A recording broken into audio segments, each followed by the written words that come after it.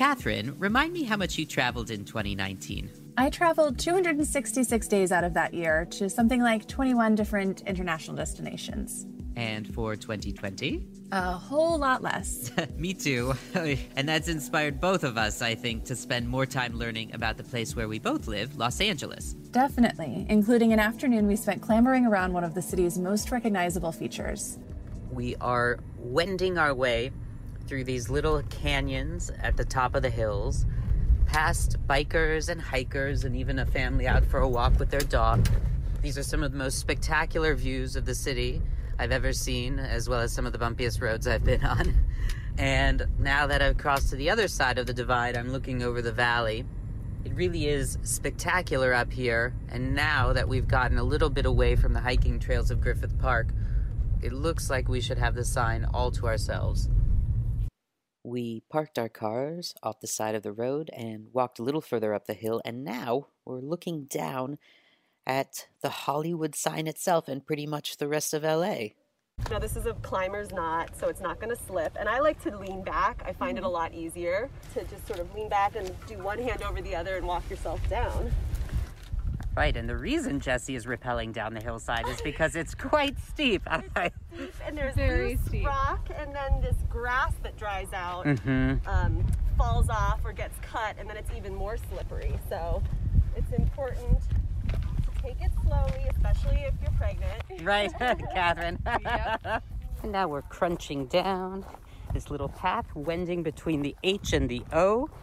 The ladies are a little ahead of me. What is your favorite of the letters, Jessie, and why? I like the H. Oh, why? You know, I love the view of it as you come down that very steep hill that we just did. You can look through the letters and see the city. It just takes your breath away, and it's the first letter you really see up close. Hello, and welcome to Conscious Traveler. I'm Eric Rosen, and as always, I'm joined by my co-host, Catherine Romine. We're two travel writers, and Conscious Traveler is our podcast celebrating sustainability, conservation, culture, and community around the world. By sharing our stories and those of fascinating experts, we aim to help you make your next adventure more meaningful and memorable. Eric, before we visited the Hollywood sign in November, had you ever been up there before? Nope, you? No. And I think, like a lot of people, I've spent more time traveling to some of the world's far-flung corners than exploring the various parts of Los Angeles, even though I've lived here for more than 14 years. I'm ashamed to say the same. Time-wise, I thought nothing of hopping on a jet for Australia or Europe, but I would balk at driving 60 minutes across LA for an event. But I'm also firmly a believer in the fact that you have to know your own backyard if you hope to have any perspective on travel writing about other places. I agree, and that's why I think we both looked at the coronavirus lockdowns as a chance to get to know our city even better. So much so that we decided to do an entire episode on some of the more hidden parts of LA that even people who grew up here might not know about. We started with what is probably the city's most iconic landmark, the Hollywood sign. New York has the Empire State Building, Paris has the Eiffel Tower, Egypt has the pyramids. But what is it about a simple, white sign that has made it such an enduring symbol? For answers to those questions and a few fun facts thrown in, we turn to Diana Wright, a spokesperson for the Hollywood Sign Trust. So, Diana, I guess the basic question is, why is there a big sign in the hills above Los Angeles that says Hollywood in bright white letters? Well, I mean, true to form, the Hollywood sign came out to LA with a dream to promote real estate and became famous all on its own. So it was originally built in 1923 as just a giant billboard to promote this housing development, which was called Hollywoodland. And it was a time when giant billboards were very popular. So it wasn't even all that special because driving had just taken over. So people wanted these like big, distracting billboards that you're going to see from your car and be like, what is that? And so it was just giant light up sign, and it flashed Hollywood land. Really? And it had a big white dot underneath it that would draw your eye up. I had no idea it flashed or lit up. It did, yeah. At the time when it was originally built, it did light up and it flashed. It wasn't all just lit up all at once. It was flashing. How high tech at the time. It was built by donkeys and mules and things, so it was very high tech for the time. Wow. When did the land part get taken off? So the land part was removed in the 40s. So at that time, the real estate development had gone bankrupt. The sign was just sitting sort of to the elements. And they were like, okay, do we remove this sign completely or do we rebuild it? And the city basically decided that they were going to remove the land, rebuild the H, and make it just a Hollywood sign. So interesting. Oh, okay. So they took off the land part of it, because where would that have even gone around the hill? It's sort of hard to picture it when you're up there, I would say. I mean, it would just extend off the mountainside a little bit more and do a little bit more of a wraparound. But yeah, they just removed it because at that point they were like, well, we are the city of Hollywood, so we can remove this and rebrand it as the Hollywood sign. Huh.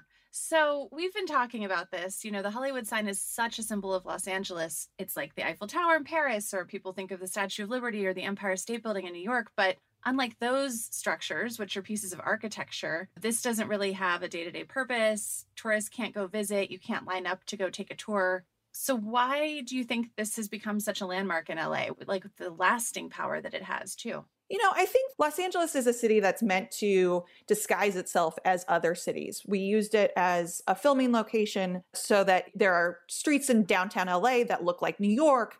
There are areas in the hillsides that mask for Vietnam and Korea and all these places where they've been filming to fake other places, because that's what Los Angeles does. We make movie magic. And I think there's that desire to have that I have arrived moment. They want that picture for the Instagram that says, I'm here in Los Angeles. And there really isn't anything that screams Los Angeles as much as the Hollywood sign. And so it is that identifiable marker, just like the Las Vegas sign in Las Vegas, things like that.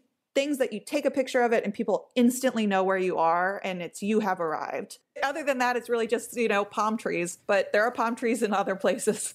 That's true. It's sort of like the Beverly Hills sign has become so iconic too, but what you just said reminds me of one of, Dorothy Parker's famous bon mot about Los Angeles, which is that Los Angeles was 72 suburbs in search of a city. And I think what you say makes a lot of sense in that there is no moment when you're like, oh, I'm here in Los Angeles, and the sign provide something like that. What you also said, though, was that everyone wants that Instagram shot or that photo of them with it in the background. So it has become a quasi-tourist attraction.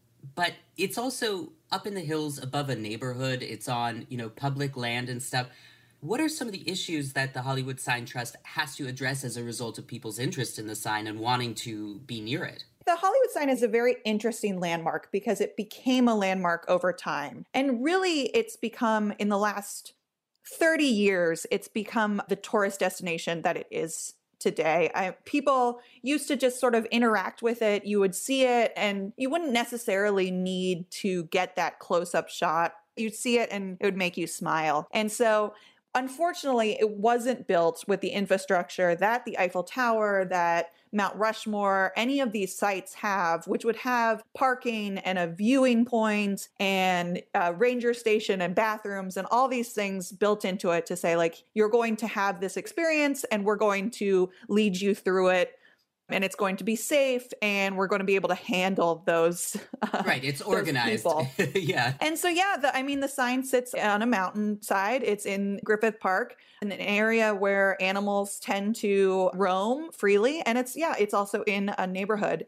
And so the issue has become people really coming to get to the sign and wanting to have that experience and really having no place to go. And so as the Hollywood Sign Trust, we've been working really hard with the city to try to create a place where people can go and have an accessible, safe area where they can get that picture and feel satisfied and experience the sign, in their own way without overwhelming the neighborhood or causing a brush fire or anything like that. Right, because when we were driving up there, the roads are super narrow. There's multiple signs broadcasting the fact that there is no public access. And then the way down is extremely steep and treacherous. And I know people try to sneak in. And then we even heard someone from a distance, over the loudspeaker, kind of reminding them of the fine that you would get if you do kind of break into the area. So I imagine there are probably a lot of people who try, but it's good to remember that it is illegal. Right? Yeah, so it is illegal to access the sign. So the closest you can get to it is above and behind it, which gives you a beautiful shot of the city. And you can also get a great shot below the sign. And I think the important thing to remember is these are giant white letters. They are 45 feet tall. And so often people start climbing up to them because they're like, oh, those don't seem that far away, and I think I can access them. And then what they don't realize is how big they are and how deceiving that landscape can be. So then they're walking through these areas that are restricted to the public, and really there's a lot of dangerous things that can happen to them, including us having security on the sign. And we do have 2 police officers stationed there 24/7, making sure that the sign is safe and no one is accessing that. But I think, yeah, until you really go and see where the sign is, you don't quite realize how exactly treacherous it is and how precarious it's just perched onto that hillside. And one thing that I love to talk about is that I think, you should experience the sign with a hike, because that is also something that is so true to LA.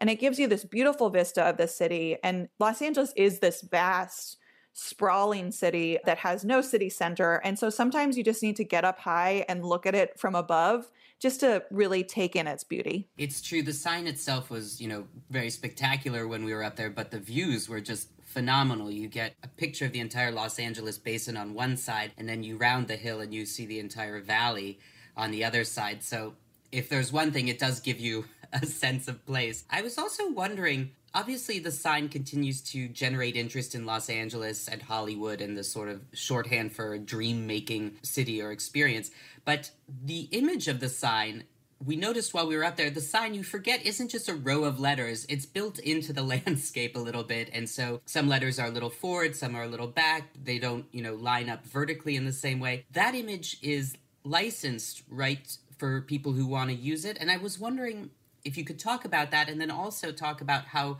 the Hollywood Sign Trust balances the commercial interests of keeping the sign, intact, looking good as that shining symbol without cheapening it in some way.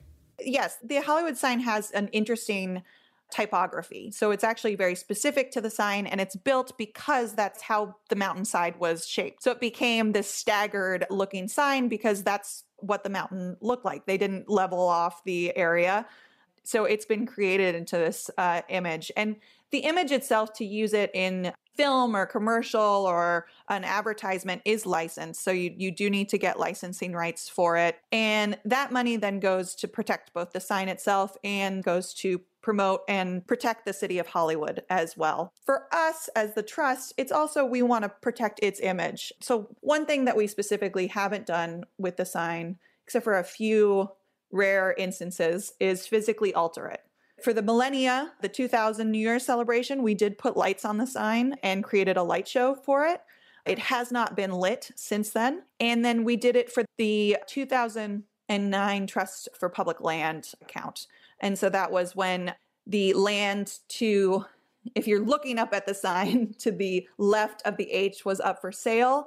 And we worked with the city and the Trust for Public Land to cover the sign to say, save the peak. And that's really the only few times we have physically altered the sign in recent memory. And those are very specific conservational reasons. Previous to these conversations we've had in visiting it, I didn't really know a lot about the sign, to be honest. And I think a lot of other people, both Angelinos and also tourists, don't know about the history and all of that. So what are a few of the sort of fun facts or behind the scenes secrets that you think are interesting to know about the sign? And if I might add on to that, the sign has not always been a foregone conclusion here in Los Angeles. It's almost been removed a couple times, right, or gone into severe disrepair, and its future was uncertain. So, let us know some of the vicissitudes and what it took to become what it is today. Absolutely. I mean, during the 70s, the sign was in absolute disrepair. And that was the second time the city was very much considering, all right, should we just tear this thing down? And it was actually Hugh Hefner who stepped in to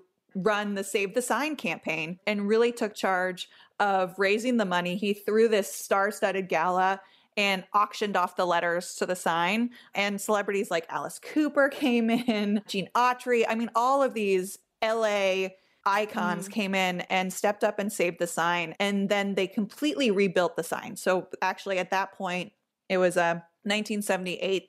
They took down the sign completely and rebuilt it to the sign that you see today. So originally the sign was built with telephone poles and these small squares of tin that would pop out, and it would kind of make the sign look like a little bit of like a jack-o'-lantern. Or like because it got punched in the mouth or something like that. Exactly. Yeah. It was like, it's like those arcade games or the carnival games. So those were kept getting replaced. And so then they replaced it completely with the corrugated steel that we have today, which are these large sheets. So we haven't had any of those issues of like small pop out things. So that was the major time when it was like, okay, the sign might not exist.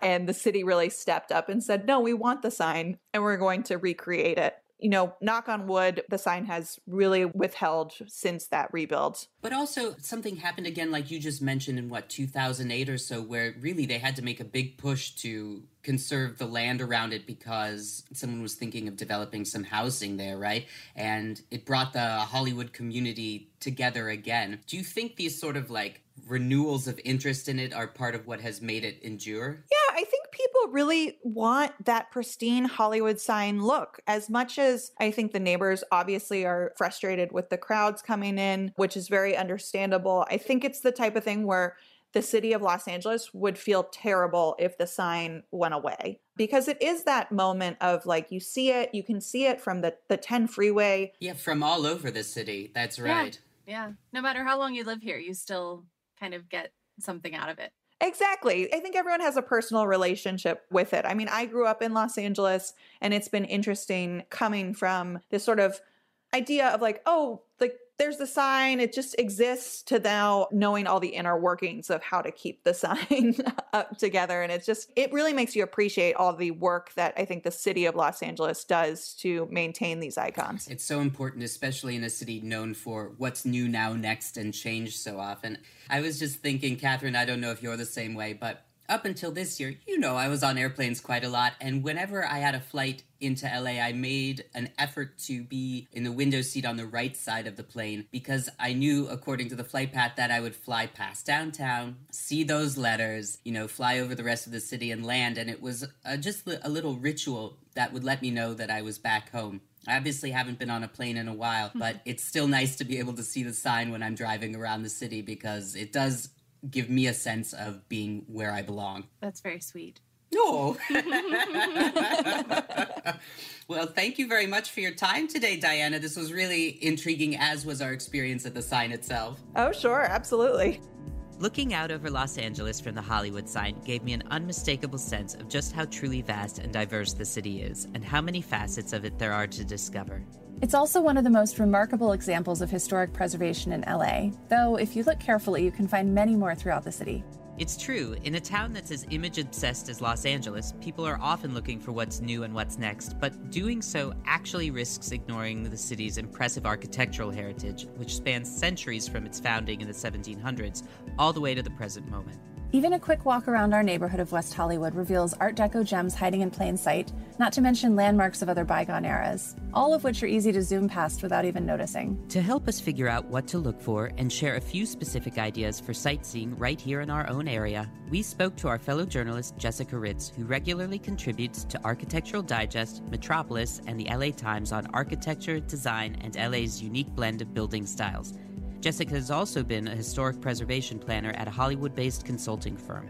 So, Jessica, LA actually has a pretty distinguished history of architecture and design. What do you think some of the facets of the city's architectural history are that might surprise people? Well, we actually have the largest concentration of historic movie theaters in downtown LA and the Broadway Historic Theater District, which also ties into the history of the entertainment industry here. But you really see almost every style represented, from like Beaux-Arts to sort of exotic revival styles, like the Mayan Theater or the United Artists Theater, which is now the ACE. So and right there, that's like a snapshot of all kinds of period revival styles that were popular in the 1920s through the 30s. What are some of the other ones? Yeah, there's the Mayan and the Los Angeles Theater, and the Orpheum has been updated into a beautiful live music venue. And also there was this one architect who was kind of the main guy as Charles Lee, but there were also a bunch of other leading architecture firms that contributed to that district. Another thing which I always think is so interesting is just how LA is this really unusual confluence of technology. So we had the aerospace industry here was huge after World War II, which hugely developed the economy and helped also develop things like the template for suburbs. And also that inspired architects like Frank Gehry and even earlier modernists before him who really embraced using these experimental materials that were easily mass produced. So there was a sort of dovetailing of other technologies in architecture and design that really has created all kinds of buildings that might not look extraordinary, but tell a lot of history about architecture and industry and design and technology, and that still continues to inspire architects to this day. Also, we have 5 architecture schools in LA. Let's see, there's UCLA, USC, SCI-Arc, Woodbury, and Poly Pomona. Wow, that's a pretty big concentration. We must be turning out quite a few young designers Exactly. these days. My husband being one of them. Oh, yeah? Okay. He did his master's at SCI-Arc and taught at Woodbury, too. Oh, interesting. Yeah, so it's a great training ground for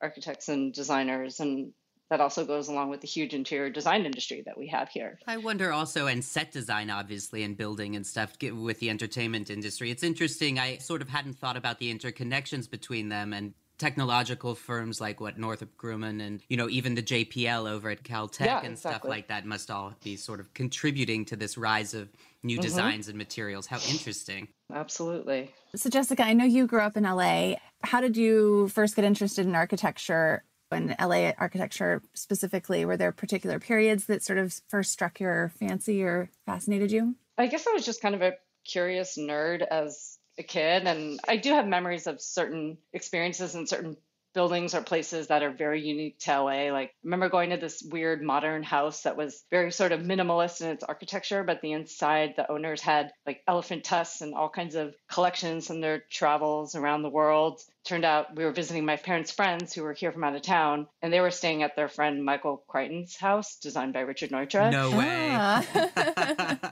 only learned later on, but I'm like, yeah, that makes a lot of sense. Interesting. That was just one day, but it really sort of made an impression.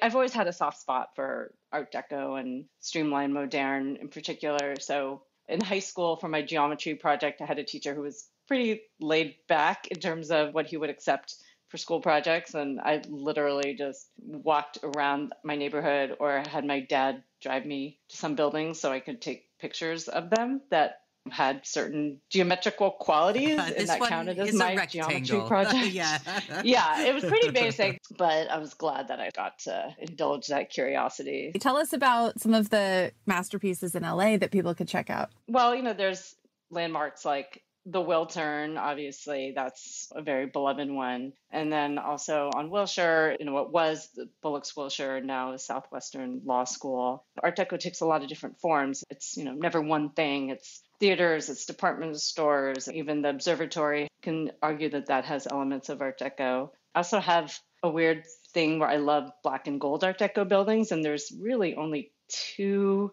maybe 3 of them.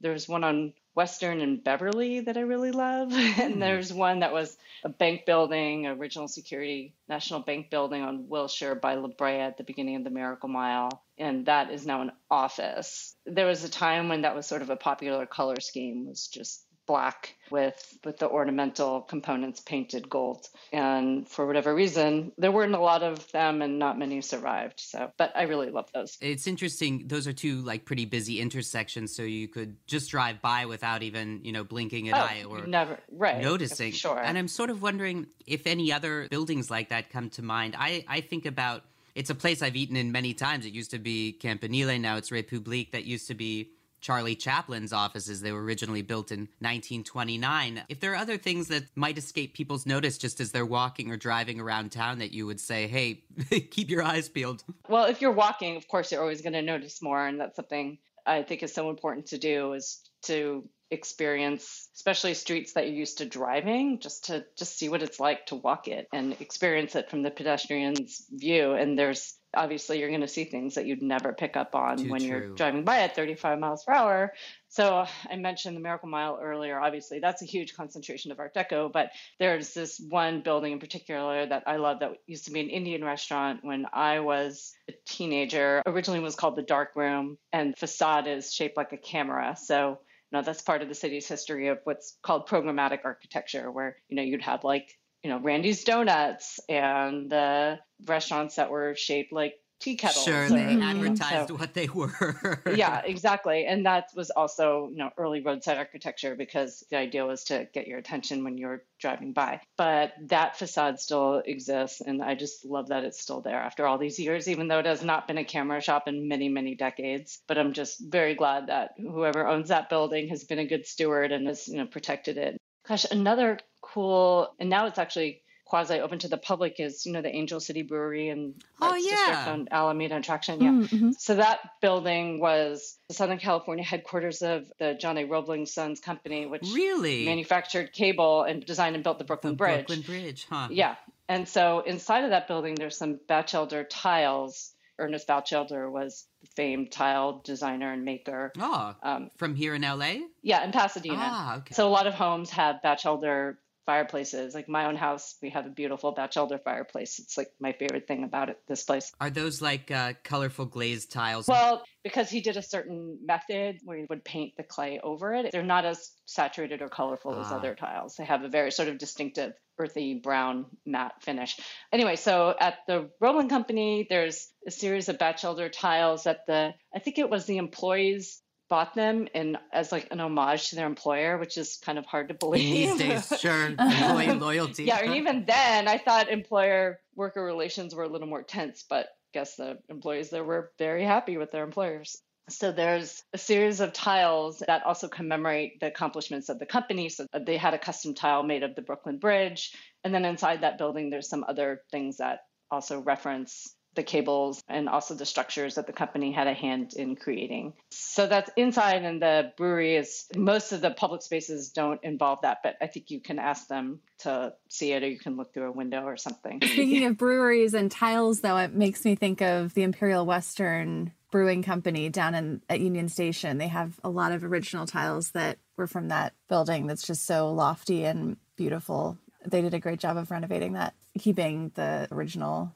vibe of it. Yeah, that was one of the Harvey Room restaurants, which is part of the Union Pacific. Was in all the main train stations on the West Coast. So yeah, that's a great space. It's nice that that's finally gotten used again. I hope they can make it to the other side of this, because Union Station is also one of my favorite places. Actually, I got married there. Oh, cool. So anytime there's an adaptive reuse that gives a space new life, that introduces it to new audiences, that engages people with it, I think there's just like win-win there. Absolutely. And that's a prime example of it.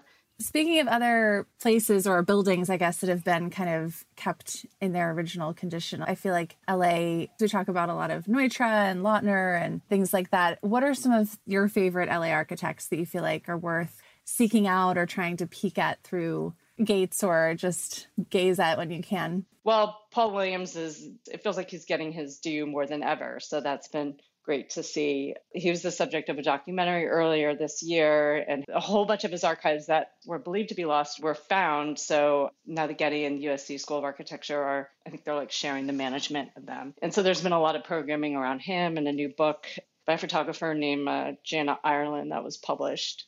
And, he's very significant because he was the first African-American architect admitted to the AIA, and he was orphaned at a young age, and he just has this incredible life story.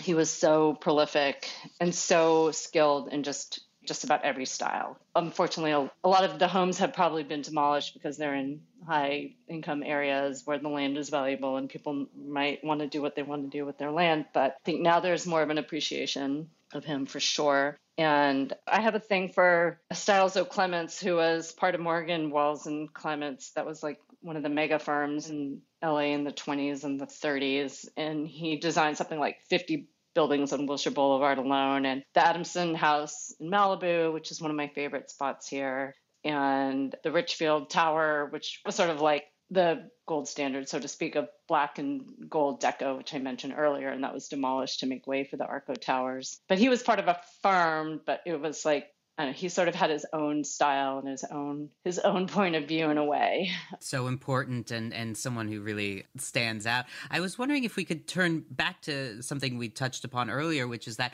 although, as everyone knows, no one walks in LA, if there are a Not couple... true. Yeah, me too. I actually hardly ever take my car. Are there particular neighborhoods that you would suggest just parking, getting out of your car and having a stroll around that might be particularly, eye-catching with the number of different structures or styles or just sort of interesting things to look at that you could leave us with? Okay. Well, it can be kind of a tease because they're private properties, so you can't. Right. Just look. You can't don't climb enter over. them. Yeah. Stay on the public right of way. Don't do anything to make people uncomfortable. But there's the cluster of homes by Richard Neutra on the east side of the Silver Lake Reservoir by Neutra Place, and his own home, the VDL house, is there. So there's a grouping of homes that are pretty accessible. I mean, in terms of they're not behind huge hedges and stuff. You can actually see them from the street. And I think those homeowners take a lot of pride in being part of that community. And I'm sure they're used to architecture looky-loos coming by all the time. Then also on the west side, there's Rustic Canyon, which is this magical area in Santa Monica Canyon. And that has just an incredible concentration of modernist homes. It was Ray Cappy, who was one of the founders of SciArc. His own home was there. He designed a few other houses in the area. And then there's work by Craig Elwood and John Intenza of Art and Architecture magazine, who founded the Case Study House program. His own home, designed by Harwell Hamilton Harris, is there. And it's just this incredible little pocket. And there's also some elaborate craftsman homes, and you can tell it's a neighborhood that architects loved and still love working in because the siting is so unique, and there's this rich history and culture there of supporting experimental architecture and design. Oh, well, hopefully next time we talk, we can do it while on a walk around that neighborhood. Thank you so much, Jessica. You've given us so many ideas for how to explore various parts of LA. Sure. Thanks for having me. Eric, when you think about California wine, what comes to mind? Well, first I think about the Saturday Night Live sketch, The Californians, and all the delicious California Chardonnay that they drink on the shelf. Well, yes, the state is known for its Chardonnay and its traffic. After that, I tend to think about the major regions like Napa, Sonoma, Paso Robles, Santa Barbara, all the big names. That makes sense given what major producers those areas have become. But did you know that once upon a time, Los Angeles produced more wine than any other place in the entire country? I didn't until we started talking to our next guests, Amy Luftig-Visti and Jasper Dixon, who founded the Angelino Wine Company in downtown Los Angeles back in 2015. As part of a growing urban winemaking industry here, they've not only produced some really intriguing small batch wines, but they've also discovered some fascinating tidbits about LA's surprisingly long history as a vino-producing powerhouse. So Jasper and Amy, you guys have said that you wanted to bring a culture of winemaking back to LA and make a product of Los Angeles with your wines. Can you talk a little bit about how you decided to open a winery right here in downtown Los Angeles? Yeah, well, thank you for having us. I had been making wine at a friend's winery up north called DeRose Winery for a couple years when me and Amy got together and we decided we wanted to open a winery in LA. And as we were getting into the idea of it, we kept learning about this history of Los Angeles wine and winemaking, which is something you never hear about. And the more we kind of got into it, the more this awesome and amazing untold history of LA wine and the actual commercial wine industry in California starting in Los Angeles kind of revealed itself to us. And then it just became, well, we have to do this, we have to kind of bring this culture of winemaking, not to Los Angeles, but back to Los Angeles. So it was the rediscovery of the city's winemaking past that sort of cemented your resolve to actually start a winery right here in the middle of the city. For me, absolutely. Yeah, I would agree with that. I would also add it was these long, really boring drives from our Los Angeles vineyards all the way up to Northern California to make our wine. As Jasper mentioned, he had been making wine for a long time under a different label, and I was getting into wine. The more I kind of learned about wine, the more I realized what I was truly passionate about was making wine and the production of wine. So I would go with Jasper to these vineyards that he was working with and would pick the fruit really early in the morning with him. And we would load the fruit up on the truck and drive, 6 hours north to Hollister, California. And we would make our wine at DeRose. And it was like the second or third year of doing that I said, well, first of all, this is crazy. Like, these drives are so boring. Not that you're not great company, Jasper, on these long drives. You guys just need the right podcast to listen to. Good save, Amy. Good save. But to Jasper's point, we're learning about how LA used to be the epicenter of winemaking in California. We were making 25 million bottles of wine a year in our heyday. We're picking fruit in Los Angeles and we're making it in Northern California. And we just said, this is crazy. We have to bring this movement back to LA and specifically downtown LA. It also got to a point for us, too, where it was just way more interesting to work with vineyards here in Los Angeles because there aren't that many. There's only a little bit of fruit that's available. It's just a really challenging kind of environment, or just not, I mean, I would say a different environment than what happens in the Central Coast in Northern California. And it just kind of had this uniqueness and Wild West aspect to it here in Southern California because there hadn't been a precedent for so long. I can appreciate that. It's like, not that it's too easy in those places that are really going full steam ahead with the wine industry, but it sounds like you all were up for a challenge. And I know that when you were looking for a space then in Los Angeles for Angelina Wine Company, you discovered that this sort of area of downtown actually used to be vineyards, right? So what else did you discover about the winemaking history of LA? And are there remnants of this industry that are still kind of visible to people walking around? Yeah, we learned that our winery and tasting room, which is located in the Mission Junction / North Chinatown neighborhood of Los Angeles, is actually surrounded by streets that are named after some of the winemakers that used to be right in the same spot where our winery is now. So it's as close as our front door and some of this lost history. And which was total dumb luck. Yeah. And what years was downtown LA really active in winemaking? Our heyday was really in sort of the 1850s to the 1880s was kind of where we were at our peak, but we were making wine in Los Angeles as early as the late 1700s. I think 1781 was when the vineyards were planted at the San Gabriel Mission. It's always the monks. They always bring those grapevines with them. Yeah, exactly. So we've been making wine since before the city was a city, really. And that's before Napa, right? And much before. Yeah. Yeah. So in 1859 in LA, we were making 2 million bottles of wine a year for a town of 4,000 people. And that Bring was me 2 back to years. those days, Jasper. a lot of drunk people. Yeah, that's a good wine to person ratio, man. That's what I'm all about. Like wine GDP. And that was 2 years before Napa's first commercial winery would open. Yeah, and I'll add to that by saying that we were growing very quickly, right? So in 1859, we were making about 2.5 million bottles of wine a year. In 1880, we were making 10 million bottles of wine a year. And in 1885, we were making 25 million bottles of wine a year. So that's just industrial level winemaking. And what is so exciting about it is at that time, I mean, yes, we were a city of lushes and drinkers even then, but we were exporting a lot of this wine. We were exporting it to San Francisco and New York and Boston and even Europe. Europe was suffering through, phylloxera and the destruction of their vineyards. And we had this vision that we were going to be supplying wine to Europe. It was just this huge level of winemaking, so much so that when people would see California wine on a label, they knew it came from LA because we were making the wines here. How interesting. I think you mentioned a book that you had read called City of Vines. Is that right? That was like sort of your source material into the discovery of the city's winemaking past. But if you want to tell us a little bit about that, that would be great. But I think you said that Angelina Wine Company was the first winery in the city to open in over 100 years. So that's a pretty daunting challenge, I'd say. So most of the wineries were, pre-Prohibition, and the only winery that survived through the Prohibition times was San Antonio Winery, which is still here today. Right. They ended up making a deal with the Catholic Church and, once again, the monks saving the day. And they were able to make wine for that and kind of keep their operations going through that time. And then since then, there were a few wineries that did try to open up in this area when Prohibition was repealed, but then the Great Depression was happening and it was just everything just kind of went out of business.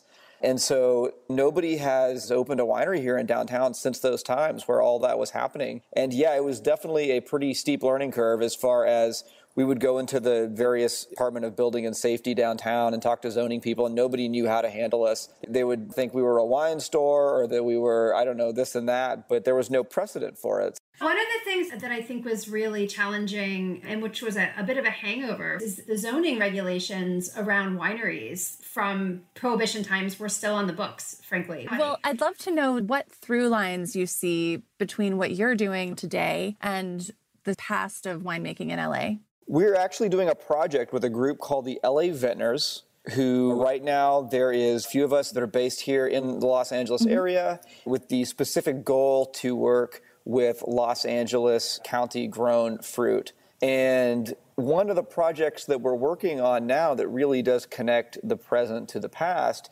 is Amy had mentioned the mission San Gabriel, going back to our friends the monks here. So that mission still stands today. It's really beautiful to go and see it.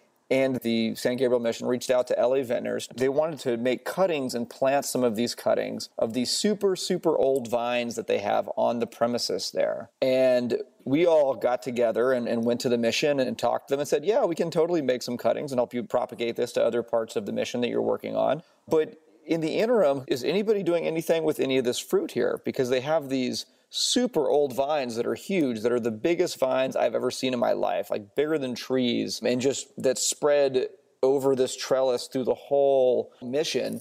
And they said, well, the birds just eat it. No, they're not even making their own Sacramento wine anymore. So we thought, well, why don't we do something with that? And do you guys mind if we take the fruit? And so now we're taking the grapes, and it's just a small amount. And we're like, we're going to do a little experiment. We're going to make Angelica from these vines, which is a very, very old school, probably the first real kind of California wine. There was a dessert wine believed to be named after the city of Los Angeles, Angelica. And it's a really sweet, flavorful, very, very beautiful wine.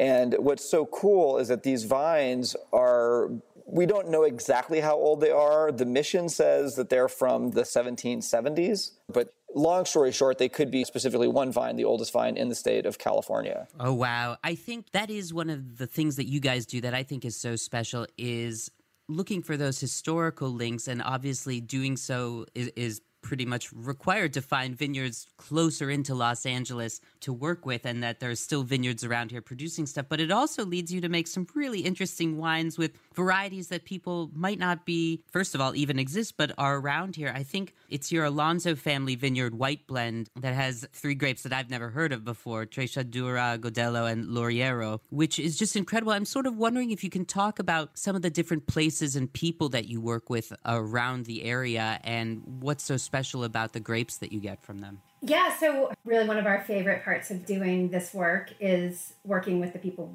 that grow these grapes. I mean, we call them the winemakers, really, because, it is very hard to make good wine from poorly grown grapes. And we work with predominantly 2 vineyards here in Los Angeles County, and they both are so beautifully cared for by the most wonderful people. We just love going to see them during harvest and after harvest. One of them is Juan Alonso.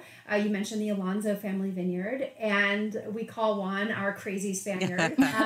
He's a character. He came here from Spain, many decades ago. He settled in a small town in northeast LA County called Agua Dulce, which is out in kind of Santa Clarita area. He opened a beautiful French restaurant out there. Even though he's a Spaniard, he is a French-trained chef and is an amazing chef. And he brought all of these really unique and interesting and beautiful cuttings. You mentioned Trechadura, Godello, and Lauriero, which are grapes from the Galician area where he's from. We work with Albarino. He has Grenache. He has Tempranillo. And they just really grow beautifully here. Cayeno, just very, very unique grapes. And so we pretty much purchased the entire vineyard from him for our wines that come from the Alonso family vineyard. And then just last year, I believe, we started working with another vineyard called the Swayze Vineyard, spelled like Patrick Swayze, but no relation, I don't think. And he is up in the Antelope Valley, kind of near where the poppy reserves are. And he has about 10 acres up there, again, just meticulously cared for. Several of the winemakers from the LA Vintners get grapes from him. And we've asked Monty Swayze what he used to do with all of these grapes before we came on the scene. And he said he would feed the birds. So again, I know, total labor of love from him. I mean, these are just perfectly maintained, perfectly cared for vineyards. Zinfandel, he's got Semillon, Sauvignon Blanc, And my personal favorite from up there is a grape called Alicante Boucher, which in fact was very widely planted during Prohibition due to its easy transport. I was going to ask about that because I had seen that in one of your other releases. And, for both of you, I guess, Jasper, you'd been making wine for a while already. Had you been aware of these vineyards just right here in your own backyard while you were making wine elsewhere? Or was it really the search to find locally grown fruit that led you to these discoveries? So I used to work at a local wine shop here in LA called Silver Lake Wine for about 10 years before we opened this winery. And there was actually a guy located in Ventura County called Ed Pagor who was making wine from a grape called Tanat, which is definitely a lesser known grape. He was getting it from this vineyard outside of Agua Dulce. And I thought it was so crazy that somebody was growing this grape, especially at the time, here in California, let alone here in LA County, and it would make a great wine. And so that was always kind of in the back of my mind as a reason that okay, maybe this could work. We can find good vineyards and make good wine here in LA County. And so that started with Juan's Vineyard. What is so special beyond the sort of historical connections too about what you all are doing is introducing these lesser known wines to this audience downtown, and people can come tasting, again, not during COVID, but once things are improved again, and kind of discover all these things that you might not discover even if you go to the Central Coast or up to Napa and Sonoma, because it is so unique and different from the Chardonnay and the Pinot Noir and the Cabernet Sauvignon that we're used to hearing about. So for the springtime, I'd love for you to tell us what releases you're planning on so we can come swing by and get them from you. We release new wines 3 times a year, but we will definitely have new releases in the spring. I'm not sure that we've totally decided what those are going to be yet, but we will have our tasting room open as soon as we are allowed by the city and the county. The tasting room is really fun. It's one of my favorite aspects of what we do. The tasting room is where, people can come, and in normal times they can sit down and we'll walk them through a flight of wines or pour them a glass of wine. And we like to talk about the wines, right? We really put a lot of work into having this be like a not scary activity. Some people think wine tasting can be really stuffy and be really It is when you do it with me, Amy. Don't go with Eric. Okay, well, no, I'm kidding. That's okay too. But, we really like to talk about where these grapes come from and how we make the wines, and we can show people the actual place, the spaces where we make the wine, and explain how it's made. But the most fun part is, just talking about Juan and Monty Swayze and some of this lost history of LA winemaking. And my favorite part is when people go through the wines and they say, oh my God, like these are actually good. And like they're shocked. It shouldn't right? be at this point. Come on.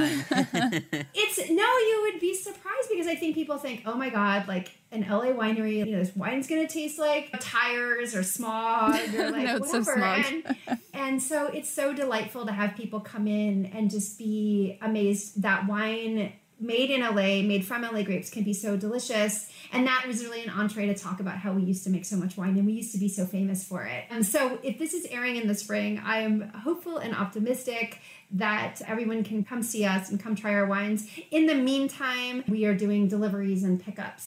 Even if things are open up, it's a reminder that there are things in our own backyard to discover and enjoy, more importantly. So I'm looking forward to paying you guys a visit, no matter when it happens. We're looking forward to having you. Thanks so much, guys. Thank you so much.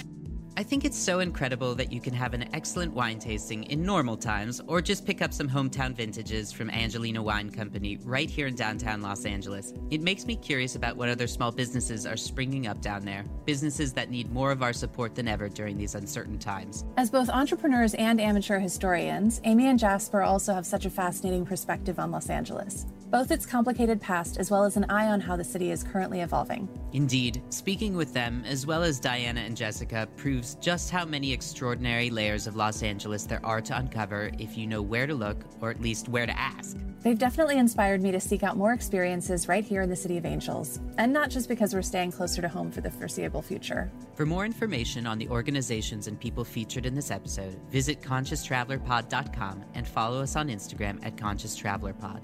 And while you're giving us a like, be sure to tag us in your photos of LA architecture and the Hollywood sign. And if you're raising a glass of Angelina Wine Company Vino, do the same, and we'll be sure to cheers you virtually. We'd like to thank our friends at the Los Angeles Tourism and Convention Board who helped support this episode. This has been a tough year for the travel industry, but Los Angeles is ready for its comeback and for you to come back whenever you're ready. The perfect place to socially distance, LA is home to 75 miles of gorgeous Pacific coastline and more than 550 miles of public hiking paths, including the new 13-mile Park to Playa Trail, which runs from South Los Angeles to the ocean. Warm, year-round weather also means you can enjoy meals al fresco while supporting local restaurants around town. Hotels and other businesses throughout the city are offering special LA Love Staycation deals through June to help both Angelinos and folks from farther afield make the most of their time in town. Check out discoverlosangeles.com for more ideas about what to do and where to stay on your next visit. We'd like to extend a special thanks to Jesse Holcomb, who took us on a tour of the Hollywood sign and provided some delightful commentary on its past and preservation efforts.